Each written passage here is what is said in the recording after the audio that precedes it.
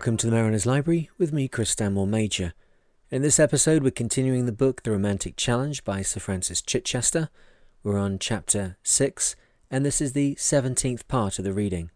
And if you haven't already, please consider going over to patreon.com/The Mariner to help support the podcast, or you can check out the Mariner podcast with all things sailing and seamanship each week, or of course, the Mariner YouTube channel, where you can see gear reviews, how-to videos, and me engaged in expeditions and projects all over the world. Now on with the story. Chapter 6 continued.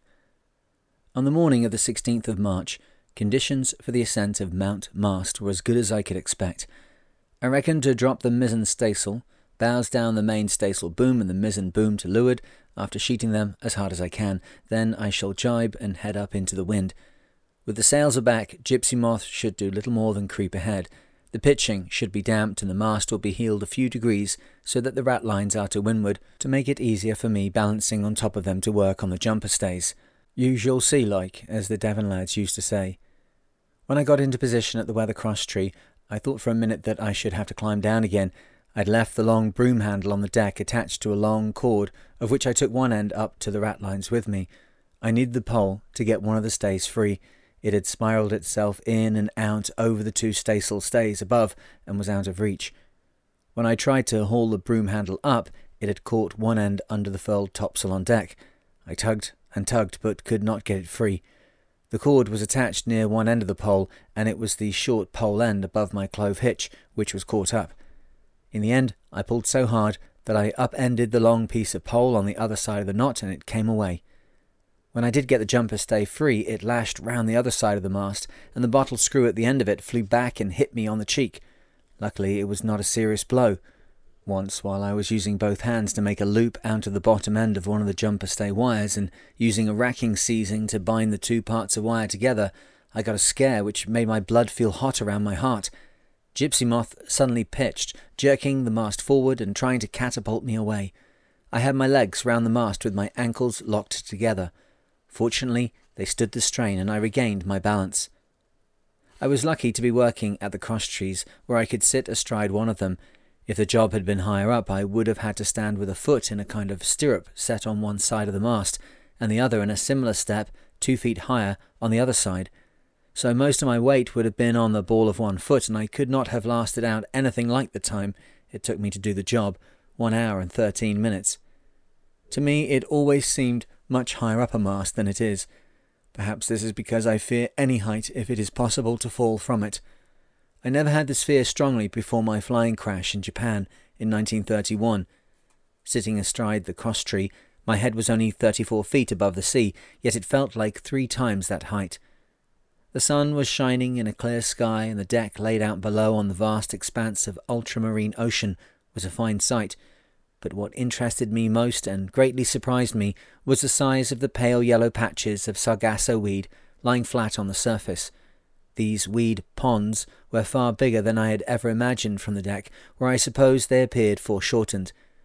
Some were as big as 2 tennis courts joined together. For once, everything went well with this job, and I could not find any damage to the topsail track on the lee side of the mast. I was left without jumper struts, but when I came down, I voted for a walloping brandy, sour and hot, as a treat for breakfast, and I really enjoyed it. At 1900 hours on the 16th of March, Gypsy Moth was 3 hours from the 40th meridian and the turn south for the run down to the equator. Gypsy Moth, ambling eastward against wind and current from Crooked Island to 26 degrees 30 minutes north, 39 degrees 51 minutes west, had logged 2,213.3 miles in 15 days and 11 minutes, averaging 147.5 miles per day, and had made good 1,890.5 miles in a fixed-to-fixed straight line, averaging 125.6 miles per day. I was excited, uneasy and reluctant. I'd grown used to my holiday plug to windward, and suddenly I had to turn at right angles and charge down the middle of the ocean for 1,600 miles as fast as Gypsy Moth would go. It would be a joy to get a free wind as I sailed south, though that would not be until the wind backed from the present southeast to east or northeast. Surely that must be soon, or had Alias not heard that this was a northeast trade wind zone and not a southeast one? Chapter 7. The Equator Dart. I tacked to the south at 22:12 on the 16th of March. My new adventure was on. By noon on the 17th, Gypsy Moth was plugging into a 20-knot wind. It was rough on deck forward, with a lot of sea and spray coming aboard. According to the American pilot chart, this was the edge of the trade wind belt, and I imagined that the squalls of the past few days were turbulence created by the mixing of two different zones of air, but I was hoping for some milder weather before reaching the 20th parallel. 1800 hours. There is still fairly rough weather about. A dirty big squall is just passing some miles astern, and another passed ahead some time ago. I expect to catch another sooner or later. I am running the motors to charge the batteries, which are badly down. There was a heavy drain on current with the radiotelegraphy session, and I used a lot more with spreader lights and so on during a squall in the night. However, I am anxiously watching the inclinometer, which measures the angle of heel, because I fear that too much heel will prevent the oil from circulating and the bearings will seize up. This happened with my charging motor in 1962. Occasionally, Gypsy Moth slips upright, and I hope that this is sufficient to circulate the oil. At midnight, a hefty squall with 40-knot gusts went through. I woke up just before it and noticed the heading, which backed to southeast. The wind started to freshen up, so I reckoned a squall was on the way, and I got into a hard-weather suit to be ready for it. I had to use the tiller tackles to turn off the wind when Gypsy Moth would not answer the helm, and for about a quarter of an hour we ran off southwest before the blast. Later the wind dropped and freed, and had I been enthusiastic I would have set bigger sails, but I was content to hold to the southeast heading through the night and gain some valuable easting. I thought I would just pop up and hoist the mizzen staysail, but I left it down, and the wind soon swung back to set Gypsy Moth close-hauled again, heading south, in a wind of 27 knots from the east-southeast. If I stuck to my heading, Gypsy Moth would take too much of a pounding, and if I paid off as I'd just done, it would result in my being 60 miles downwind or west of the 40th meridian by the time I reached the starting line the next day. That I could ill afford, so I decided to hold on for an hour in the hope of it easing. That would cost 2.6 miles of leeway. The bigger worry was that my scheme would be euchred if the wind persisted from this direction. I thought the best tactics were to pinch up as much as tolerable for the present and then turn off the wind enough to increase the speed to the minimum needed for 200 miles per day. As it was, Gypsy Moth was doing 7 knots. The wind was coming out of a fine, sunny sky, so I thought it was the true trade wind and would not now ease off. The direction south of east did worry me, but I could not believe that the wind would not back 2 and possibly 4 points to east-northeast during the next 200 miles. I went to sleep about 1900 hours, and apart from the hourly stirrings to know that all was well, slept till midnight, when I found the weather fine and mild, with a nice breeze. Going to sleep soon after nightfall is quite a good move for the single-hander, because he is nearly always up for a good chunk of the night, either on deck work or crises, and it makes 2:30 in the morning seem a good time to have dinner. Afternoon, the next day, the 19th, the wind veered instead of backing, and the time came when Gypsy Moth was headed to the west of south with a southeasterly breeze. As she had not got up to racing speed, I felt this was squandering hard-gained easting, so I tacked to the eastward. The more easting I got, the better. In fact, I had been regretting that I had not held on for another 500 miles when I was at 27 degrees north. That would have given me more scope to sail between south and southwest on the speed run without running into South America or making it difficult to get another speed run on the way back from the equator. After tacking, I found it pleasant to be heading east again, with the westering sun streaming into the cabin through the companion. I had been heading east for so long that I'd had a twinge of regret, like homesickness, at leaving the old route. It was incredible how clumsy I had been all that day. It seemed to take an age to change jibs. At every step something got hitched up somewhere. To crown the non-performance, after I had bagged the number 2 jib, dropped it down the hold and hauled the number 1 bag forward, when I opened the bag and pulled the jib out to start hanking it on, it was the same number 2 jib that I just bagged with such an effort, and made of heavy, stiff terraline, very difficult to get into its bag. The bag I had dumped in the hold was the one I'd just pulled out of it. That was the sort of clueless boob I made at every step that day. I suddenly realised that I could not stand on deck without hanging on, also that I had lost my balance. Well, this was a serious matter and a big worry. My legs felt as if I had just got out of hospital after being bedridden for a month. Whenever I had a job to do on deck, unless I had one hand free for a hold, I had to arrange so that a leg was bearing against something, otherwise I lost my balance. The loss of balance I accepted. It started with my big fall on the deck of Gypsy Moth 4 in 1966. After I had improved it with exercises, I then slipped and had another fall on the Cornish coast, shooting about 10 feet down a rock face and hitting the very same place on my left leg when I landed on the rock below. I did some leg exercises, and it was once obvious that they were badly needed. I could not swing my left leg forward and back without the sole of the foot scraping the floor. I could not bend the foot upwards at all at the ankle, and I hadn't enough strength in the left foot to move the toes in a circle, bending the foot at the ankle. I decided that I would have to exercise seriously several times a day until I got back to normal. It may seem absurd that a single-hander racing a 57-foot, 29-ton yacht across the Atlantic could not have had enough exercise, but it must be that only certain muscles are used in working the ship. Other muscles and tendons are never needed, and by nature's relentless law, what is not used wastes away. At midnight, Gypsy Moth was becalmed in a heavy shower of rain, and I was hard at it rain-catching for a couple of hours. I had the mizzen sail cover attached underneath the mizzen boom, and the rain ran off the sail onto the boom, and from there into the sail cover. Near the mast end of the boom, I funneled it down into a bucket in the cockpit.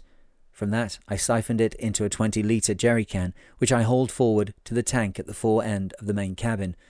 There, siphoning out of the jerry can into the tank. At the end of the shower, there were 14 gallons in the tank. At noon on the 20th, Gypsy Moth was becalmed and the day's run had been negligible.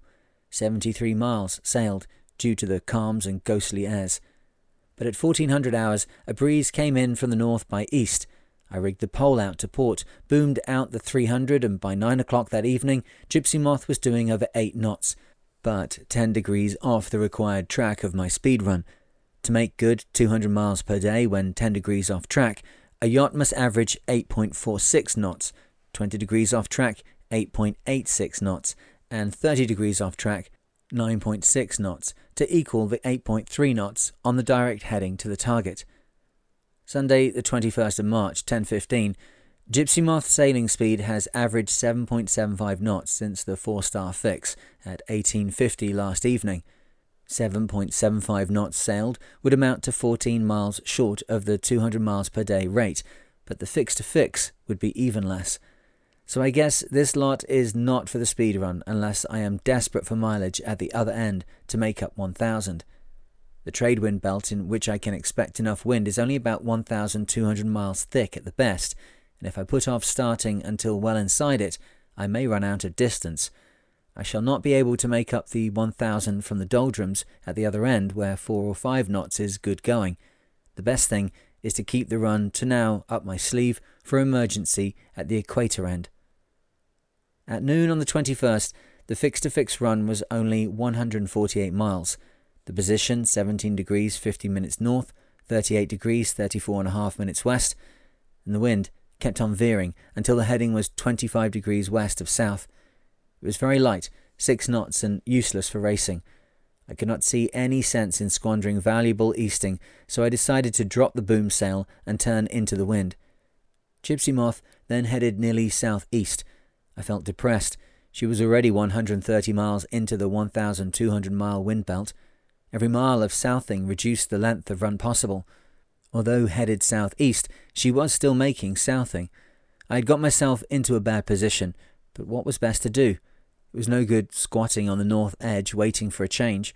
I might wait weeks or months. The trade wind planned their tactics months in advance. I could start across the belt southwestward to get a longer run in the good wind belt, but it would almost certainly spoil the chance of a fast run north later. At 5 o'clock the next morning, the wind had punched up in strength and Gypsy Moth's sailing speed was up to 8.5 knots. This was on the fastest point of sailing without a poled-out running sail, but not fast enough to allow for the percentage drop, which must be reckoned on to arrive at a point-to-point speed. I was bursting with impatience. Gypsy Moth was now 250 miles into the 1,200-mile wide wind zone. I decided to start the speed run from the time of the first position fix I could get. Stars were off the menu at daybreak because of the cloud, but I glimpsed the moon through it, so thought I should be able to get a fix later from the sun and the moon and start the run at 0600 hours. Of course, I wanted to get onto the best course and pole out the 300 jib and set the topsail and take sextant shots of the sun and moon all at once. The moon gave me a lot of trouble because neither of its thin cusps or horns was long enough to make a sure tangent to the horizon. I had to follow the curve of the cusp round in my imagination to judge where the moon's edge would have touched the horizon if visible. To avoid an error here, I shot the upper limb of the moon 3 times, that is by putting the moon under the horizon in the sextant's mirror, and then the lower limb 5 times. The moon was near its zenith and only climbing very slowly at 2 minutes of arc in a minute of time. After adding or subtracting the semi-diameter of the moon for each shot to get the centre of the moon, I plotted the individual readings against time on graph paper for a check, and was astonished how accurate the individual shots were. None of the 5 shots I used was more than 1.5 minutes, representing 1.5 miles, from the line drawn among them. The sun-moon fix was at 0724, at 13 degrees 1 1/3 minutes north, 37 degrees 35.5 minutes west. I stayed in an impatient, frustrated state all day, always fretting to finish one job and get on to the next, while studying the effect of changes of heading and different sail trims. Most of the time there was not enough wind, 9 and 10 knots, and nothing a record is made with. The highest wind speed recorded all day had been only 15 knots, but I was sure that I should need that day's sailing to make up my 1,000 miles, and could only hope for extra speed in the middle of the zone to put up the average. At noon on the 23rd, the fix-to-fix run was 181 miles, and Gypsy Moth had sailed 198.3 miles to achieve it. The fix-to-fix distance of 181 miles needed to be increased by 10.5% to obtain 200 miles per day. Therefore, the sailing speed to produce this needed to be increased 10.5% from 8.3 to 9.4 knots. As Gypsy Moth had scarcely touched that speed on the whole voyage, and had not a hope in hell of keeping it up for 5 days on her then heading of 90 degrees to 95 degrees off the relative wind, the only hope would be to bear away enough to set Big Brother instead of the 300 jib. At 18:35, I feel thoroughly punctured. This scheme has deflated suddenly today without a bang. I expect to abandon the run south tomorrow. I felt certain that today would be a 200-miler or very close to it. As Gypsy Moth only sailed 1.7 miles short of the 200 today, and any current should be across the heading and not against it, it looks as if the log is overreading. However, on further thought, I believe that there must have been an eddy against Gypsy Moth today. Putting that aside, the fact is that I have made a failure of today's run in the middle of the trade wind belt, and now have only 750 miles left before reaching the equator and the doldrums. It is worse than that because there is a strong likelihood of running into the doldrums or light airs some way north of the equator.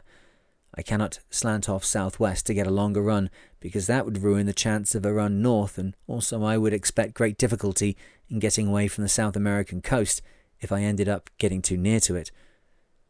On Wednesday the 24th of March 0900, there is something unsatisfying and unpleasing about not sticking to one's original plan, and I fear I must do that even if it dishes a chance of a fast run. Besides, there is a feeling of romance or something, perhaps adventure, about sailing down to the line. I had to ease the jib sheet because the mast has more bend to leeward at the top than I like. Gypsy Moth is going well, and now I would like some breakfast, after my leg and feet exercises, of course. Their lamentable weakness has improved already, also my balance. At noon on the 24th, the fix-to-fix run was 202.5 miles, and the distance sailed on the log 212.1. The RT link with England that evening was terrible. I could hardly hear an intelligible sentence. I don't think that anything I wanted to say got through, except maybe that I was sticking to my original plan and should be at the line in 3 days. When the RT does not work properly, it is an awful tyrant. I was sweating and dry-mouthed, and my side was hurting where the lurching of the yacht caused the belt holding me into the seat to bite into my side, while the edge of the chart table cut into my ribs, and I got cramp trying to keep in a position where I could listen, talk, and work the set. But I soon cheered up, and at 02:45 on the 25th, I recorded that I was again reclining in my berth like a pasha, sipping a tin of, nay, a saucepan half full of delicious pea soup. This is after setting the poor old topsail, which gets so abused but is doing an excellent job at present. The speed I reached for the latest period is up a third of a knot, compared with the last period before setting the sail, 9.2 against 8.9. At noon on the 25th, the fix-to-fix run was 189 miles. This was most disappointing because Gypsy Moth had logged 214.28 miles and had been registering over 9 knots since 6 o'clock that morning, right through to noon. The total point-to-point run of the past 3 days from the 22nd to the 25th of March was only 569.5 miles, an average of 189.8 miles per day. The position at noon was 6 degrees, 0 minutes north, 37 degrees, 50 minutes west. Flat. That's me after that announcement by the navigation department. I really thought it was going to be a good run today. The log had been showing frequent touching of 10 knots and average speeds of 9 knots or over. But it was not to be. Conclusion, it confirms strongly that you cannot have a winner every time. Well, that's all for today. I hope you're enjoying the story so far. The next instalment will be available in the Mariner's Library shortly. And remember, of course, you've got all the content over on YouTube and the Mariner podcast, and of course Patreon at patreon.com/The Mariner. But for now, wherever you are and whatever you're doing, I hope that you are safe and sound, and I look forward to speaking to you in the next one. Cheers.